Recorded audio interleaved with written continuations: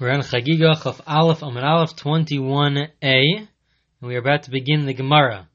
But just to review the relevant parts of the Mishnah, for this Gemara, the Mishnah had 11 different laws in which Kodesh, Kachim, the sacrificial offerings, are more stringent than Teruma, than the crops that are given to the Kohen. And the first difference is that you're not allowed to put one kli, you're not allowed to put one utensil inside another utensil when you bring it to the mikvah in order to make it pure with regards to kachim. But you would be allowed to do that when it comes to truma, that if you wanted to put one utensil inside another and bring it and put it into the mikvah, then that would be allowed. So the Gemara wants to know, what is the reason for this law? So the Gemara asks about Kodesh, my time alone. Why is it that when it comes to Kodesh, it can't be something which is actually a problem, because then it should be a problem even for Truma. So why is it that when it comes to Kodesh, we're not allowed to immerse a vessel which is within another vessel? So the Gemara answers, the Gemara is going to have two answers. In this recording, we're going to focus on the first answer, and in the next recording, we'll focus on the second answer. Amar Rabbi Lai. Rabbi Lai says, the problem is the concept called chatzitza. Chatzitza is that you cannot have anything separate between that which you are putting into the mikvah and the waters of the mikvah. So this applies, as we mentioned in the recording of the Mishnah, this applies to people, that when people go into the mikvah to become pure, they cannot have a chatzitza on their body. Their entire body has to touch the waters of the mikvah, and this applies also to the utensils. And the utensils here is that we have one utensil inside of another. There's a concern. This is not by the letter of the law, because this does not apply to Truma, but there's a concern when it comes to Kodesh, when it comes to the stringencies of the sacrificial offerings, that the inner vessel is going to not touch completely the waters on the outside, because it's inside and being blocked by the outer vessel. The Gemara asks that if the whole issue is about chatzitzos, it's about separation from the water, so then it's a bit strange, because then there is another law of the 11 in the Mishnah. We had another law which also had to deal with chatzitzos, had to do with this separation, where we said that when it comes to kachim, when it comes to sacrificial offerings, when you do an immersion for something, that you have to untie the knots and you have to dry them. And the reason for that is because it is a chatzitza problem. That if you keep the knots tied, or the water is not dried off, so then there's concern that the water of the mikvah will not go into where the knots are. And so therefore you have to untie the knots. So that is also a chatzitza problem. It's separating the water from going completely,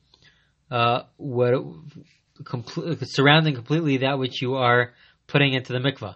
So the Gemara says it's a bit strange that the first application of the Mishnah has to do with chatzitzos, that we're more stringent when it comes to kachim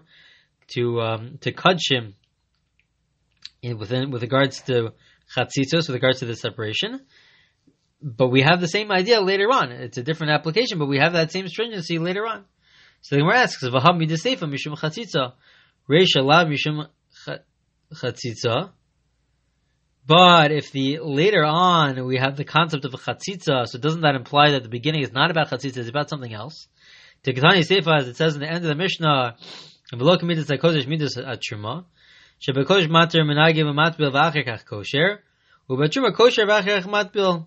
As it says in the Mishnah later on, in the fifth case, the fifth of the 11, it says that by kachim, when it comes to the sacrificial offerings, we're a lot more stringent with regards to chatzitzos. So if that's the chatzitzos with regards to untying and drying the knot, so then the first part of the Mishnah, the very first case, seemingly is not about chatzitzos. But the Gemara answers, no, it is. Reisha b'seifim mishum chatzitzos. In the end of the day, it is true. The first and the fifth case, they're both about chatzitzos. They're both about separations, having these extra stringency to be concerned for separations between the utensil and the water of the mikvah. And we need both cases, says the Gemara. It's necessary to have both cases. Utsricha. Why? Diashmina reisha havina hainu taima de la kodesh lo mishum kvedo shel kli understand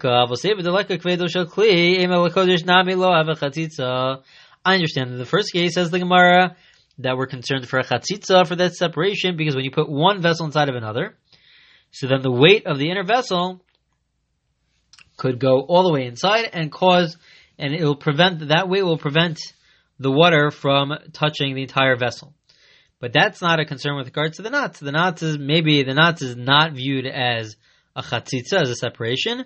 And then even when it comes to kodesh, even when it comes to the sacrificial offerings, it would not be a problem of a chatzitza. And we assume that the water does go through the knot. And if we only had the fifth case, v'yeshmin and seif, if we only had the fifth case, havmina hainu time de kodesh lo mishum de kidra b'maya aduke mihadak. I'm moving on to 21b1. We turn the page. Aval reisha de mayak buye makvile lemana lo have chatzitza tzricha. If we only had the fifth case, so then you could have said that we're only concerned in the fifth case for chatzitzos, for the separation, because when you tie a really tight knot and it's wet, so then it's very hard for water to get through that knot if it's a very tight knot. But in the first case, it's not dealing with knots, and the water itself of the mikvah could cause the inner vessels to float, and then the water goes all around. So then maybe we're not concerned in the first case. So each case has its own reason as to why we should be concerned for chatzitzos. And it's an independent reason from the other case. So that's why we need both cases. So in the end of the day, we have 11 cases in the Mishnah, but really the first and the fifth are really the same principle. It's using the same principle of chatzitzos, that there's this separation, which applies, as I said in the beginning. It applies also to people. When people go into the mikvah to become pure, we have to be very concerned when women go in for chatzitzos, that there's no separation between the body and the water. And it's so the first and fifth case is all about chatzitzos, about being extra stringent when it comes to kachim to make sure that there's no chatzitza. So in the end, according to Rabbi Lai, he's the first of the two opinions. The second opinion we'll get to tomorrow. He says that it's really just 10 cases, because the first and the fifth case, it's really the same underlying principle. And so then for him, it really ends up becoming 10 cases. And so the Gemara is going to say that this fits with a different statement of Rabbi Lai. Rabbi Lai l'tamei. Rabbi Lai is consistent. Dam Rabbi Lai, Rabbi Chanina bar Papa, because Rabbi Lai says, Eser Milos Shanukan.